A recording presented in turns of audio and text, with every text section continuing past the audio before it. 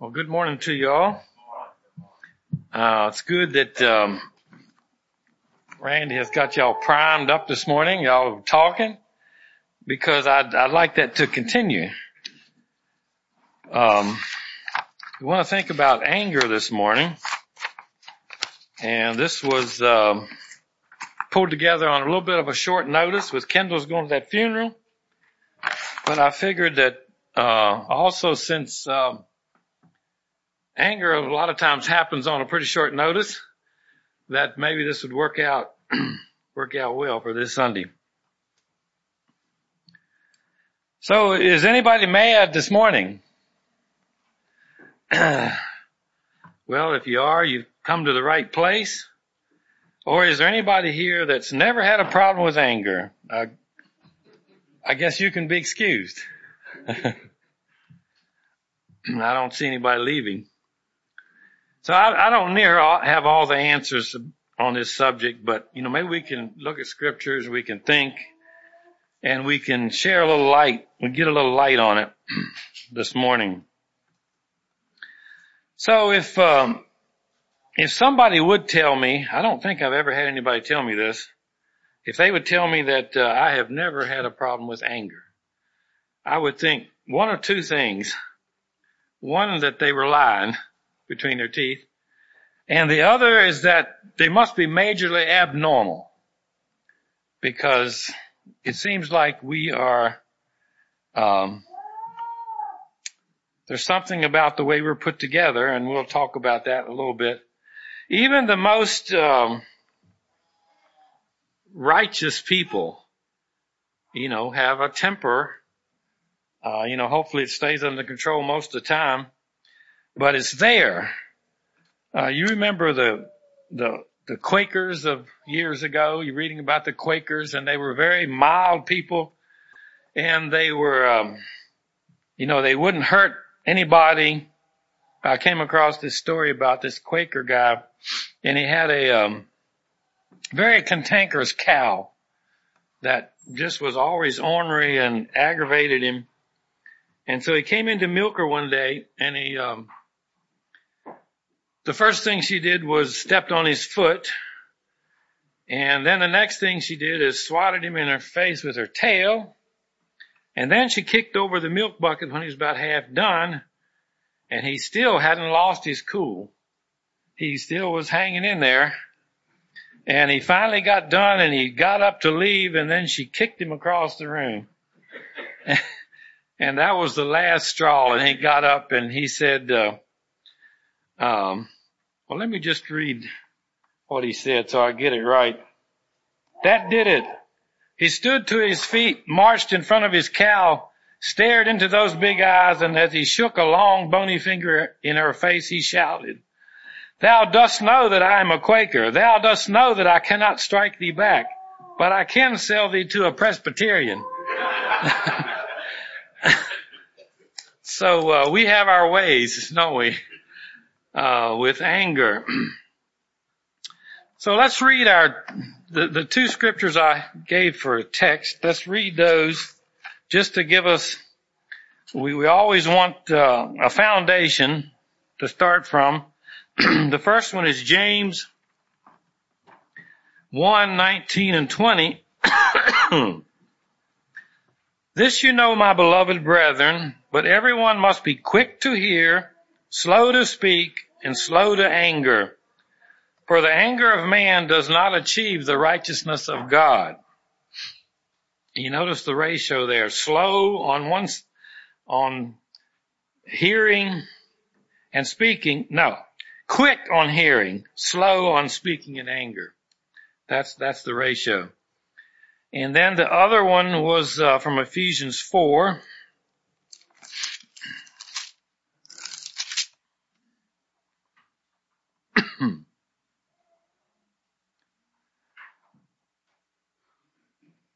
Be angry and yet do not sin. Do not let the sun go down on your anger, and do not give the devil an opportunity.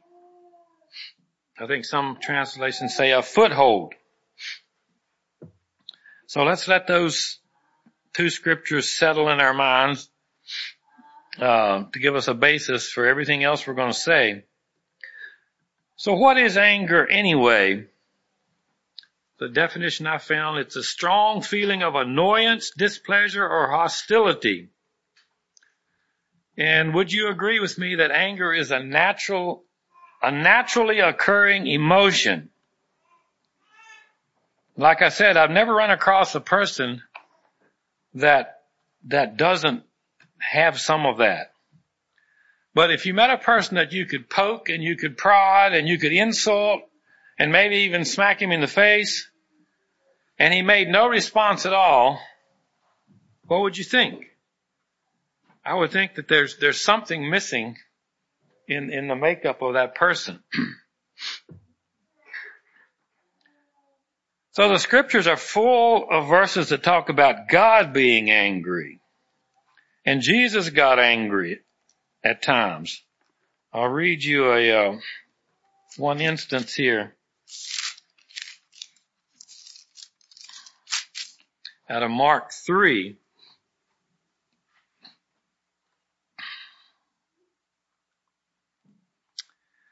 Jesus had gone into a synagogue, and there was a man there with a withered hand, and this was the Sabbath day, and so everyone was watching him to see if he would heal on the Sabbath day, because they wanted to accuse him. They actually wanted him to do it, so they could accuse him. And so Jesus knew all that, but he said to the man with the withered hand, "Get up and come forward." And he said to them, "Is it lawful to do good or to do harm on the Sabbath? To save a life or to kill?" But they kept silent. And here's the verse we want. After looking around at them with anger, grieved at the hardness of heart, he said to the man, "Stretch out your hand." He stretched it out, and his hand was restored. The Pharisees went out and immediately began conspiring with the Herodians against him as to how they might destroy him. Now, I'll read a little bit of the same account out of Luke. It was a little different detail.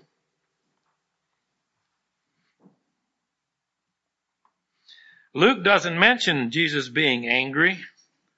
He says, "I ask you, is it lawful to do good or harm on the Sabbath, to save life or destroy it?" And he healed the man. But then listen to what it says about the Pharisees and the rulers. It says, "But they themselves were filled with rage and discussed together what they might do with Jesus." So Jesus was angry, and then the scribes and the Pharisees were angry. Jesus' anger, of course, justified, and the scribes and Pharisees were not.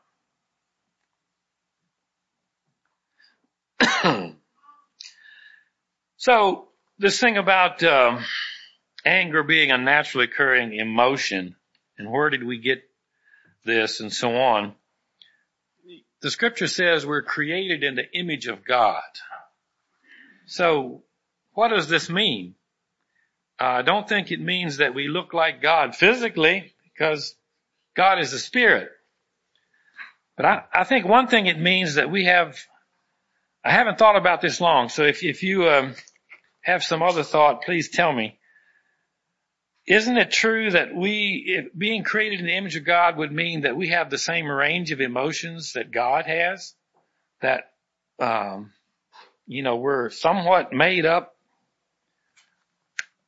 We're not anywhere close to God. Don't get me wrong. But God can love, God can hate, all those emotions God has. And wouldn't you say we've been created in that same image? I think so. Now, I want you to help me out here. You can answer the question this way: what makes you angry? Or what, if you don't want to get that personal and admit to it, you can answer the question this way: what causes anger in people? So I'm going to wait here for feedback. What causes anger in people, or what makes you angry? What are the things that bring out the anger in us or in people? telling an untruth about somebody. Yes, that'll do it. That'll do it for me.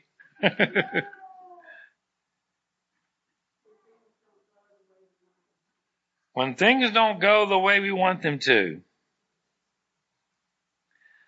That would match the one I had here on unmet needs or expectations. We're thinking one thing and something else happens.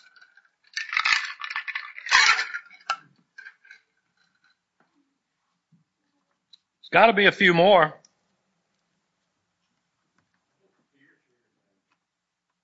Fear. That's one of the first things on my list here.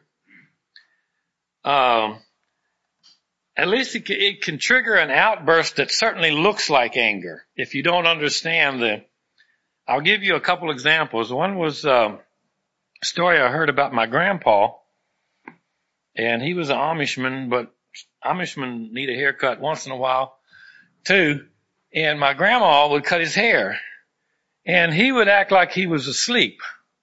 It was kind of relaxing. I don't know if they used electric. They had electricity, but I don't know if she was using that or some other kind of clippers. But anyway, he would act like he was asleep. And so she's trimming away and he's peacefully sleeping, supposedly. And all of a sudden he goes, rawr, like that. And so she whacks him on the head with the clippers. And, I don't think she was angry. I think it was a reaction, to that fright. And I wonder if I didn't inherit a little bit of that. I remember one time years ago, we lived at the Sawmill House, and it was a Sunday morning. And as usual, I was running late, getting ready for church. Mary and Alexis was living with us at the time. I can't remember where Myron was. I don't remember him being there. But anyway, they said they were ready. We were going to start out walking, and then, I can pick them up. And so I race around at top speed, getting ready to go. And just as I go out the door, they decided not to walk after that, and they were hiding right there, and they roared at me like that. And I screamed, and I threw the car keys across the yard. And I wasn't angry, but just in that split second of fear, caused that reaction. And I think there's a deeper type of fear that I want to talk about too. But I'm going to let you say whatever you want to say yet.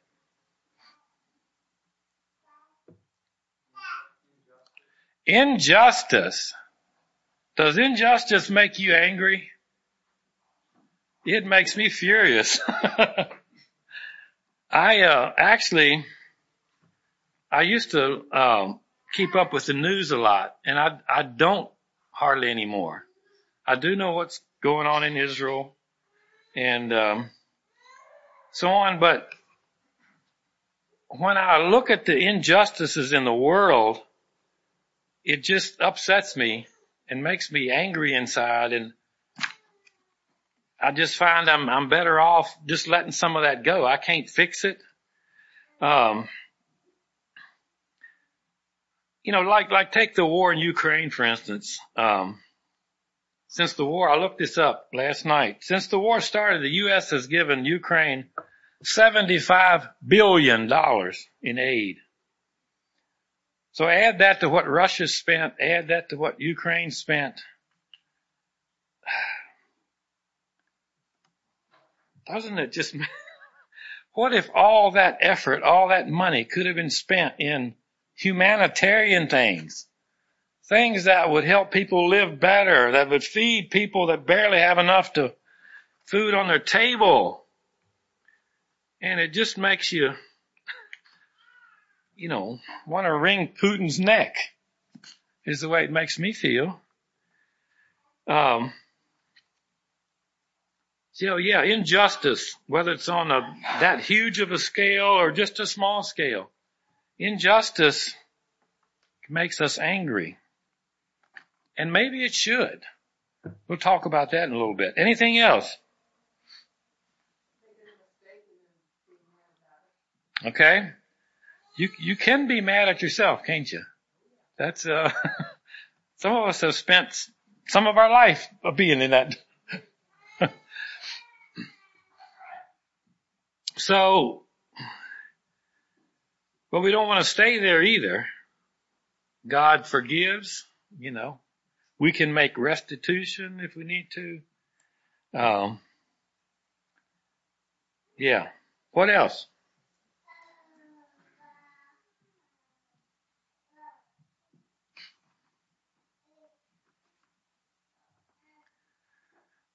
Okay, one thing I thought of is neglect. Now this one might be a delayed reaction. All right, take for instance this example. Let's say there's a person that was neglected as a child, had a poor childhood, not abuse. I guess neglect is abuse, can be, but just neglected. And then they grow up and they're now an adult. They have children of their own. And they see how they feel about their children, what they want for their children. They look back and say, oh, I didn't have anything like that in my childhood. I was neglected. And then, so they begin to realize what all they missed out on. And that can cause anger. Trauma. A child that has been through trauma, or an adult too, I guess, can look like they're throwing a wild temper tantrum, and it may just be a fear-based post-traumatic stress reaction to the trauma that's built up in there. And of course, we need to teach our children how to respond properly to things, but we also need to be understanding about what's going on inside of them, and keep that in mind.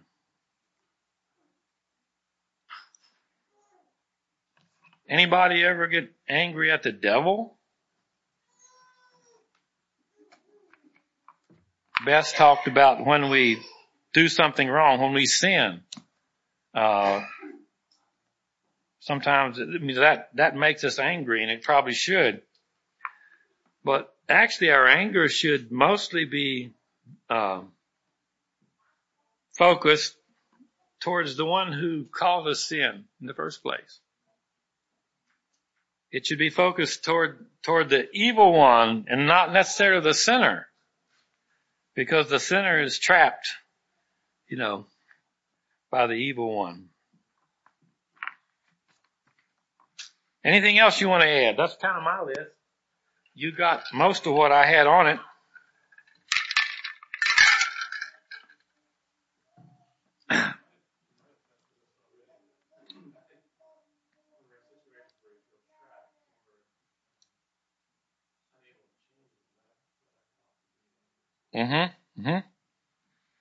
Yeah, feel like you're trapped in this box that you can't get out of. Yes.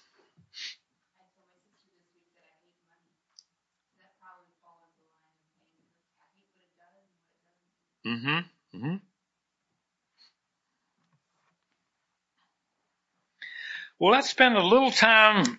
I won't turn to all these. I've just got them written in here about God's anger. We're going to look at God's anger, and then we're going to look at our anger, and then we're going to talk about some things.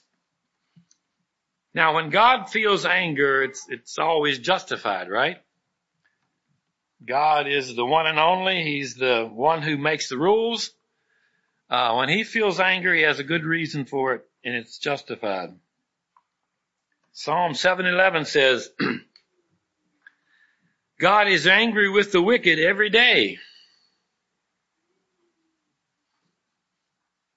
And we've been reading lately in our readings through the major prophets, Isaiah, Jeremiah, and we're now in Ezekiel.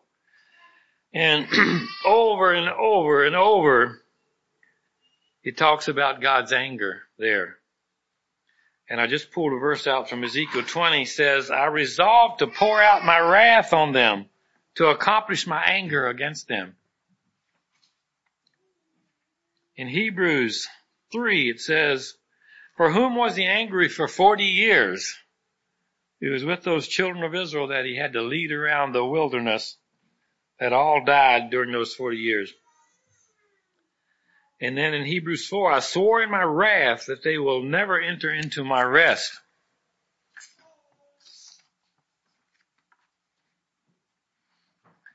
And then we already read the scriptures in Mark and Luke where Jesus was angry when he looked around at the crowd.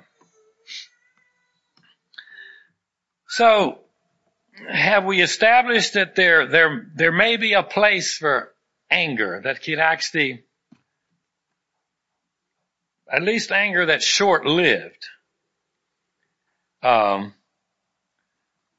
you say, I have this down somewhere else, but I'll say it now. If you think about abortion, and you dwell on it, and if you have no reaction, and you say, oh well, is that the way you should feel? Or shouldn't you feel something rising up within you that, this really makes me angry that these innocent young lives are being snuffed out. So, I think there's a place for that feeling. But on the heels of that, let's be quick to say that anger has a very slippery slope. And back to that verse in Ephesians, it says that anger can very easily give the devil an opportunity, if we stay there. So let's look at some verses on the anger of man now. Starts way back in Genesis.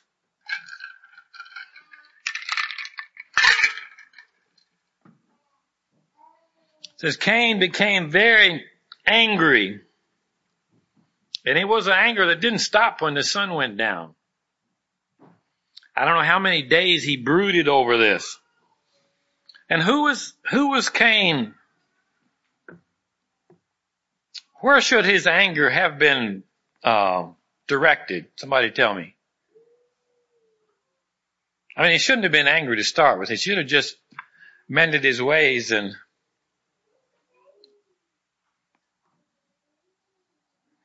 it's not a trick question.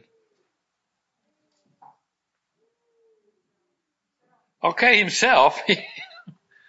But if he was going to get angry, he should have got angry at God. I mean, God was the one that was displeased and said, I'm not happy with your sacrifice. Well, then why did he go kill Abel? Just because Abel was doing the right thing. He should have been angry with himself. But he took his anger out on Abel. Proverbs 22 says, do not associate with a man given to anger. So if you're given to anger, that means it's something that happens often. And a man that's often angry is bad news. And if it's us, we have a real problem. Proverbs 29 says, a fool always loses his temper, but a wise man holds it back. Another translation says, a fool gives full vent to his anger. So when a wise man holds it back, does that mean he feels nothing? I don't think so. I think we're talking here about a temper lost or a temper kept. It doesn't mean you don't have a temper. It just means you know how to keep it and not lose it. Proverbs 16 says, he who is slow to anger is better than the mighty, and he who rules his spirit than he who captures a city. I'm thinking back about, like old school days and, kind of the impression I got looking on the way the boys got along was, if you were going to be the tough guy in the whatever, you had to be the one to defend yourself quickly and, punch the other guy first. And, But that's not true. The man who's slow to anger is better than the mighty. And he who rules his spirit, can control himself, is better than someone who can capture a whole city. And I thought about the kings of old. They seemed to specialize in rage. I read back through the story of Daniel's 3 friends when they wouldn't bow to that image. And King Nebuchadnezzar got furious. And, he said, heat that oven 7 times hotter. And he was in a rage. Well, we all know that you can't think rationally when you're in that frame of mind. I thought of Saul. He had the spells with anger. And harbored anger you dwell on, you let set in there, leads us to react to excess and do things we would never have done in our right minds. Like Saul got angry at his own son, Jonathan, because Jonathan was defending David. And Saul got so angry that he threw his spear at his own son. Something you'd never do in your right mind. So as we've seen so far, the anger of man is not a pretty picture. It's led to the ruin of many lives. I read an account of, I'm not into operas, okay, but there were 2 men that I forget how many operas they did together. One wrote the words, one wrote the music, and together they were brilliant, but they couldn't get along. Something had offended, there was some offense between the 2, and they wouldn't speak for many years. And so the one guy would write the words, and then he would mail them to the other guy, and the other guy would write the music, and they never spoke for, 15 or 20 years. And yet they made these great operas. It's sad that, this happens in families sometimes. People aren't speaking, haven't spoke for years. And it's because of this harbored anger. Now, one thing, all these verses I've noticed, and when a man's given to anger, a wise man holds it back. He who is slow to anger, you ladies do know that you're not off the hook just because all this is written in male language, okay? There's another thing that needs to be said here. And so far we've thought of anger as being expressed like in an explosive outburst or unkind words or maybe even a physical blow. There's another kind of anger that's more subtle, but it's still anger. And it's called passive-aggressive anger. In this case, it might just be the silent treatment that you give someone. Without saying any words, you may be saying, I'm angry with you, so I'll just ignore you. Act like you don't exist. Or maybe some comments made that they're not loud and angry comments, but they have this little subtle bite, about something. So this kind of anger is probably just as destructive in relationships as, sometimes the loud, angry, physical confrontation can blow up and then,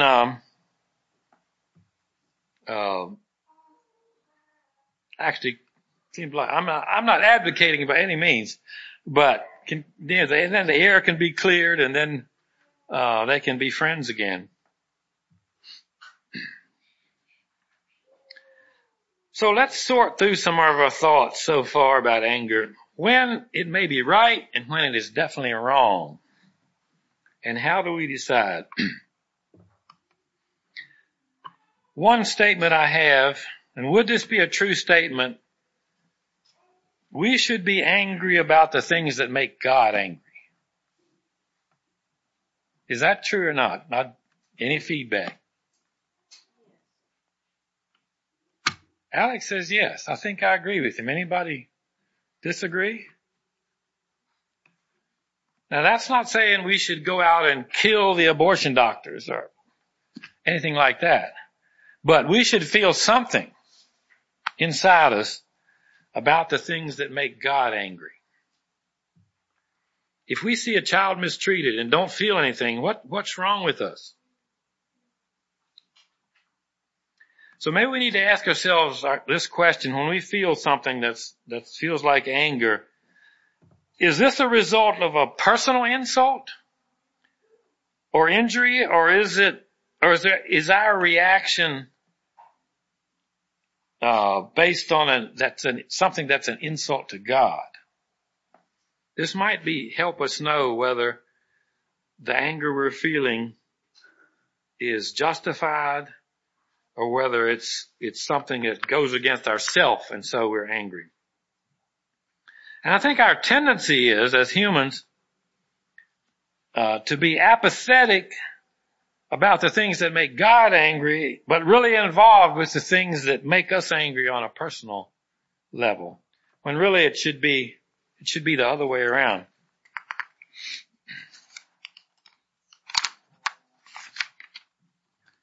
So back to the verses in Ephesians 4. It seems to give a place for anger. It says, be angry and do not sin. But then James says, the anger of man doesn't achieve the righteousness of God. One interesting thing I found that in Ephesians, let me just read that verse again. There's actually a different Greek word for the two times that it uses the word anger.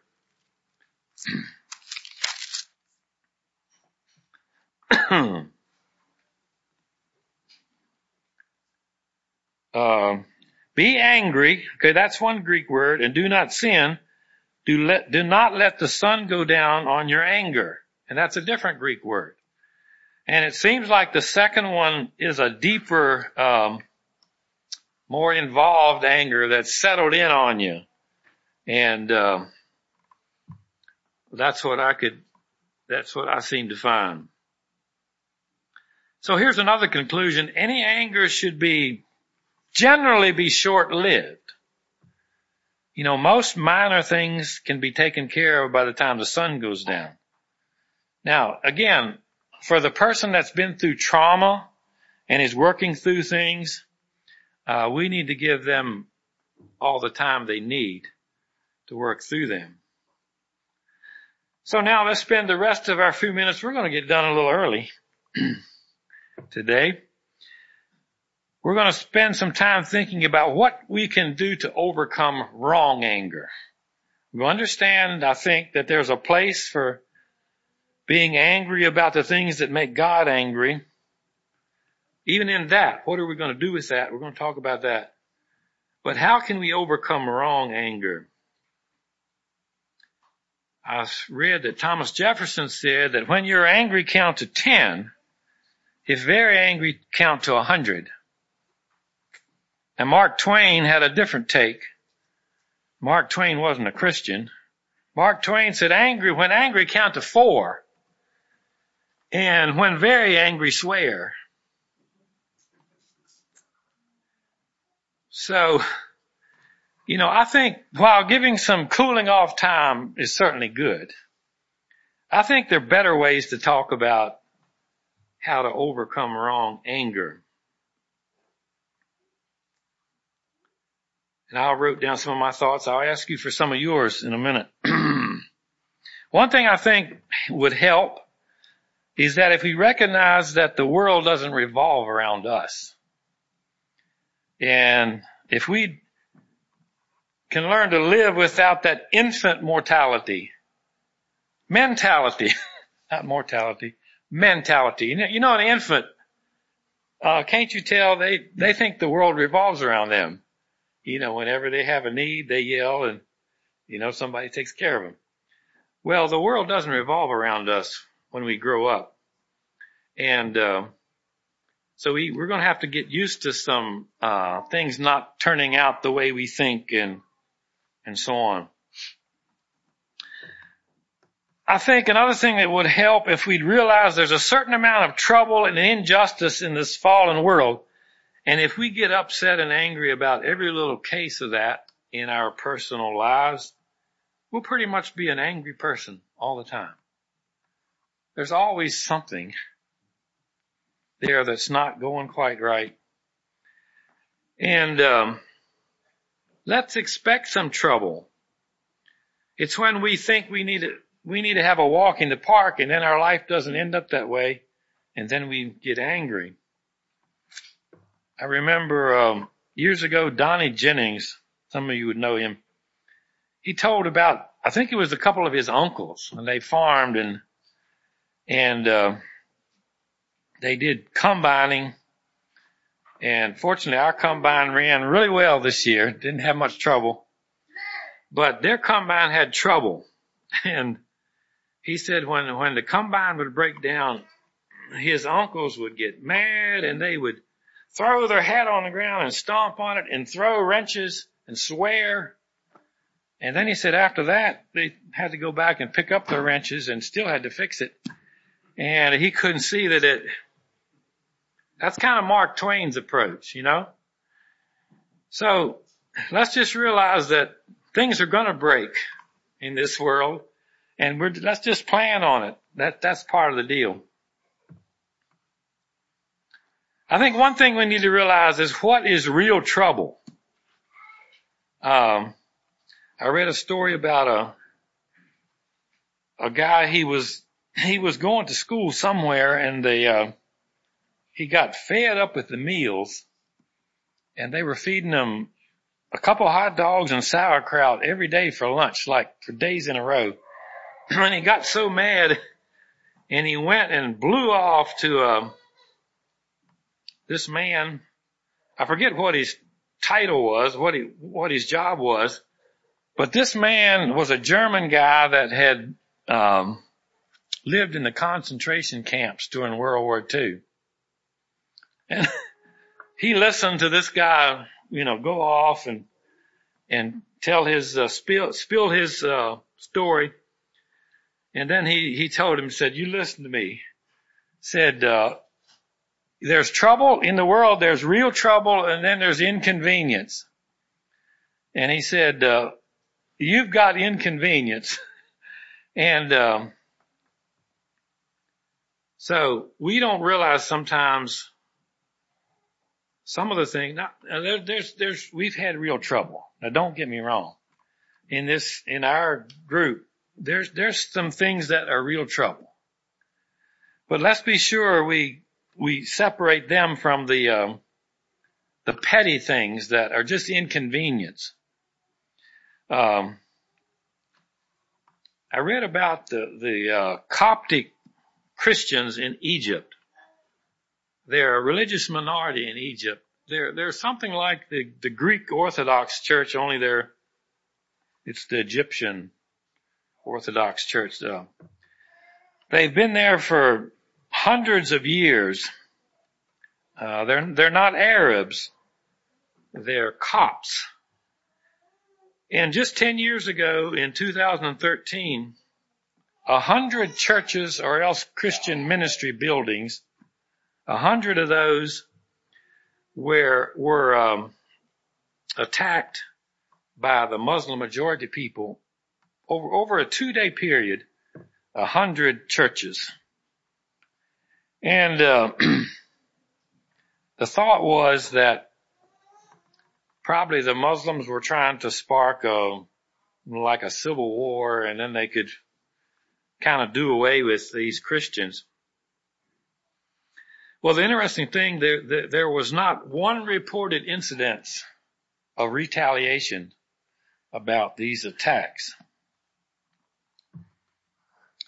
And then how many remember in 2015, ISIS actually beheaded 21 men on a beach in Libya?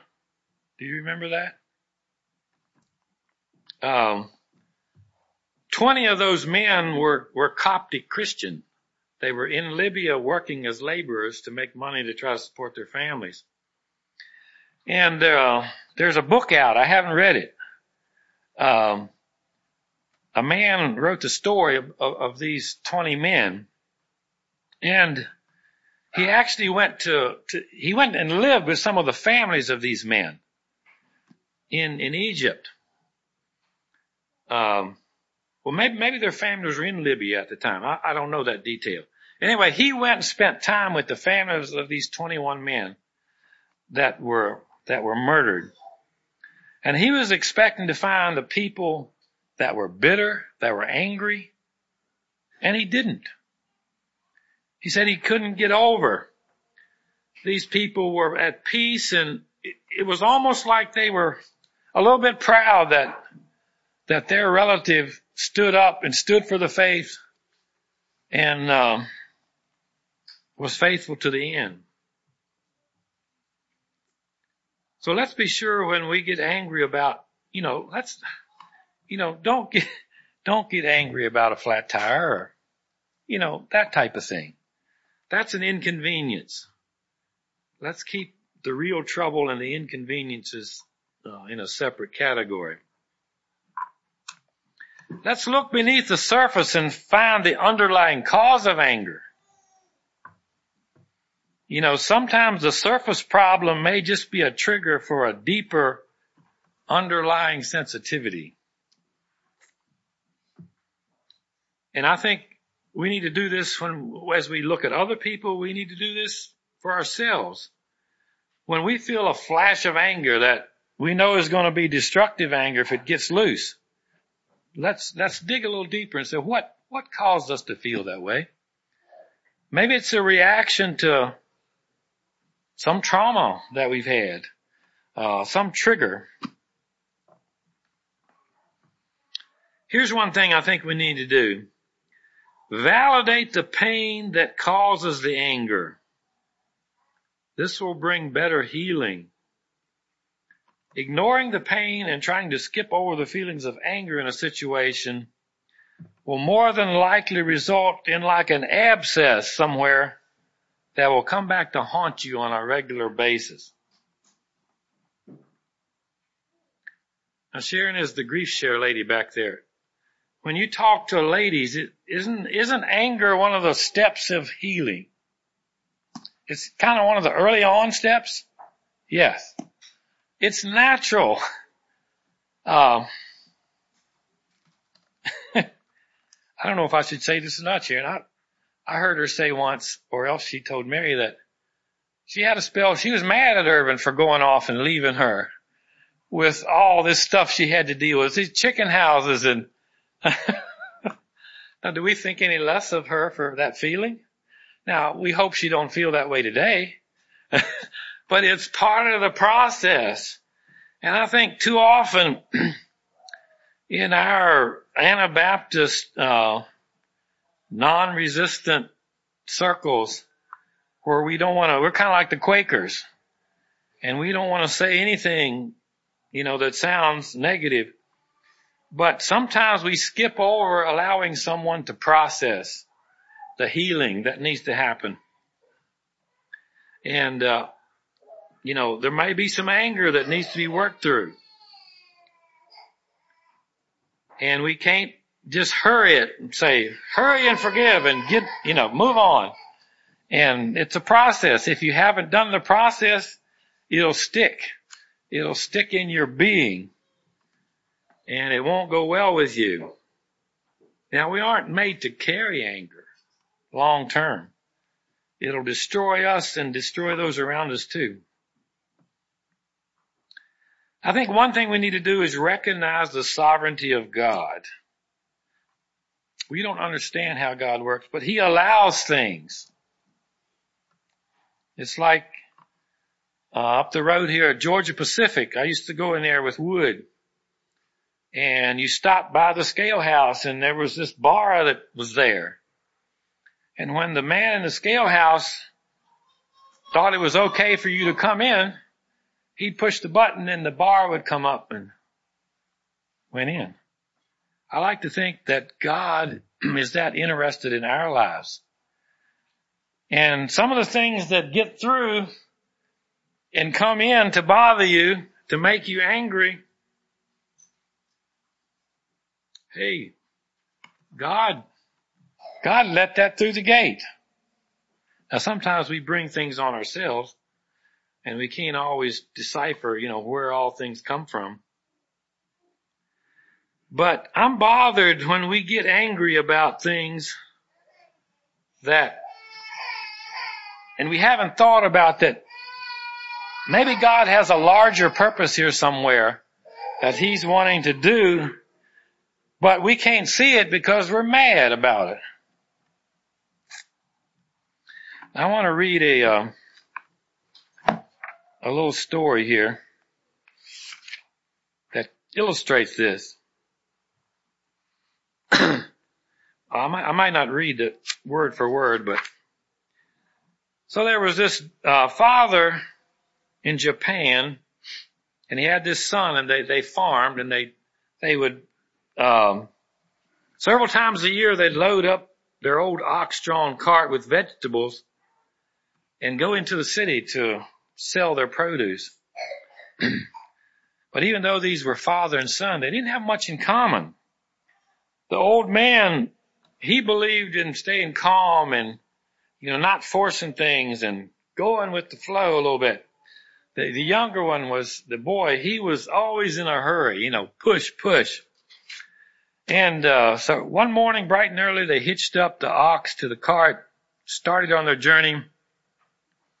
And the son said, if we just walk a little faster, and if we'd go all day and all night, we'd be to the market early the next morning and we could sell our things. And he kept poking the ox, trying to make it go faster. Well, from what I've heard, oxen only have like one speed. And the old man said, just take it easy, son. You'll last longer. But the son said, if we get to market ahead of the others, we'll have a better chance of getting good prices. And the dad didn't reply, and he pulled his hat down over his eyes, and he fell asleep on the seat. And the young man was irritated and getting angry. And he kept poking the ox, and the ox didn't go any faster. So 4 hours and 4 miles later down the road, that's slower than my combine. That's 1 mile an hour. They came to a little house. The father woke up, smiled, and said, here's your uncle's place. Let's stop in and say hello. And the boy said, we've lost so much time already. And then he said, well, then a few more minutes won't matter. My brother and I live so close, yet we see each other so seldom. So the boy fidgeted and fumed while the two old men laughed and talked away almost an hour. On the move again, the old man took his turn leading the ox. As they approached the fork in the road, the father led the ox to the right. The son said, Dad, the left is the shorter way. I know it, replied the old man, but this way is much prettier. Have you no respect for time? The young man asked impatiently. Oh, I respect it very much. That's why I like to use it to look at beauty and enjoy each moment to the fullest. The winding path led through graceful meadows, wildflowers, and along a rippling stream, all of which the young man missed as he churned within, preoccupied and boiling with anger. He didn't even notice how lovely the sunset was that day. Twilight found them in what looked like a huge, colorful garden. The old man breathed in the aroma, listened to the bubbling brook, and pulled the ox to a halt. Let's sleep here, he sighed. This is the last trip I'm taking with you, snapped the son. You're more interested in watching sunsets and smelling flowers than in making money. And the old man said, why? That's the nicest thing you've said in a long time. A couple minutes later, he was snoring as the boy glared back at the stars. The night dragged slowly. The sun was restless. Before sunrise, the young man hurriedly shook his father awake. They hitched up and went on. About a mile down the road, they happened upon another farmer, a total stranger, trying to pull his cart out of a ditch. Let's give him a hand, said the old man. And lose more time, the boy exploded. Relax, son. You might be in a ditch sometime yourself. We need to help others in need. Don't forget that. The boy looked away in anger. It was almost 8 o'clock that morning by the time the other cart was back on the road. Suddenly, a great flash split the sky. What sounded like thunder followed. Beyond the hills, the sky grew dark. Looks like a big rain in the city, said the old man. If we had hurried, we'd be almost sold out by now, grumbled his son. Take it easy, son. You'll last longer. You'll enjoy life so much more. It was late afternoon by the time they got to the hill overlooking the city. They stopped and stared down at it for a long, long time. Neither of them said a word. Finally, the young man put his hand on his father's shoulder and said, I see what you mean, Dad. They turned their cart around and began to roll slowly away from what had once been the city of Hiroshima. Now, haven't verified whether that's a true story or not. But it does go to show that the things God allows, let's not get angry and out of shape, and He may have plans that to protect us in some other way or lead us somewhere. One thing I think we need to do also is channel our anger into something positive. Let it motivate us to some good action. Let's say something makes us angry, some injustice. Well, maybe there's something we could do about it. So that instead of going on and getting to anger that's not good, maybe it would help motivate us. I'm going to do something in a positive way that will help that situation. Another thing we can do is learn to recognize our limits and practice removing ourselves from situations where we're afraid we'll be tested beyond our endurance. So in closing, let's recognize if we're given to anger, if anger is something we struggle with every day, we probably have a problem. We probably have a heart problem. Our heart is still too full of the flesh. And we have some further yielding to God's covenant that He wants to grow in our hearts, like we talked about last Sunday. And let's close with some positive verses. This isn't just all about how can we try really hard not to be angry when we shouldn't. But it's also about letting the fruit of the Spirit work in our lives. And just listen to these verses as I read them again.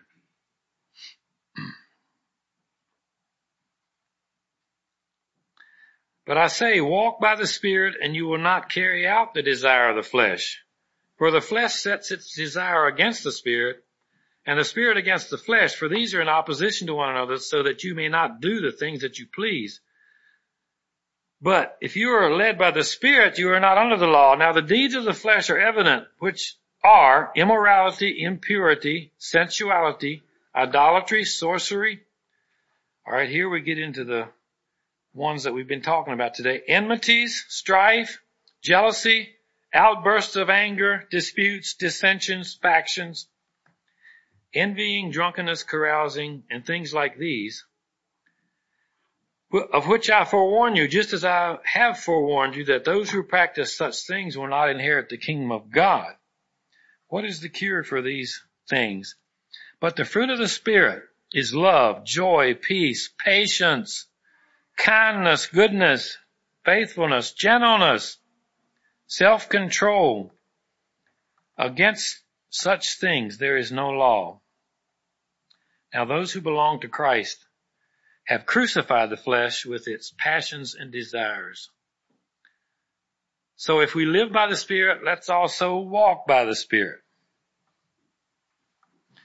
And these things that tend to bother us, cause us to be wrongfully angry, can be much can stay in the background.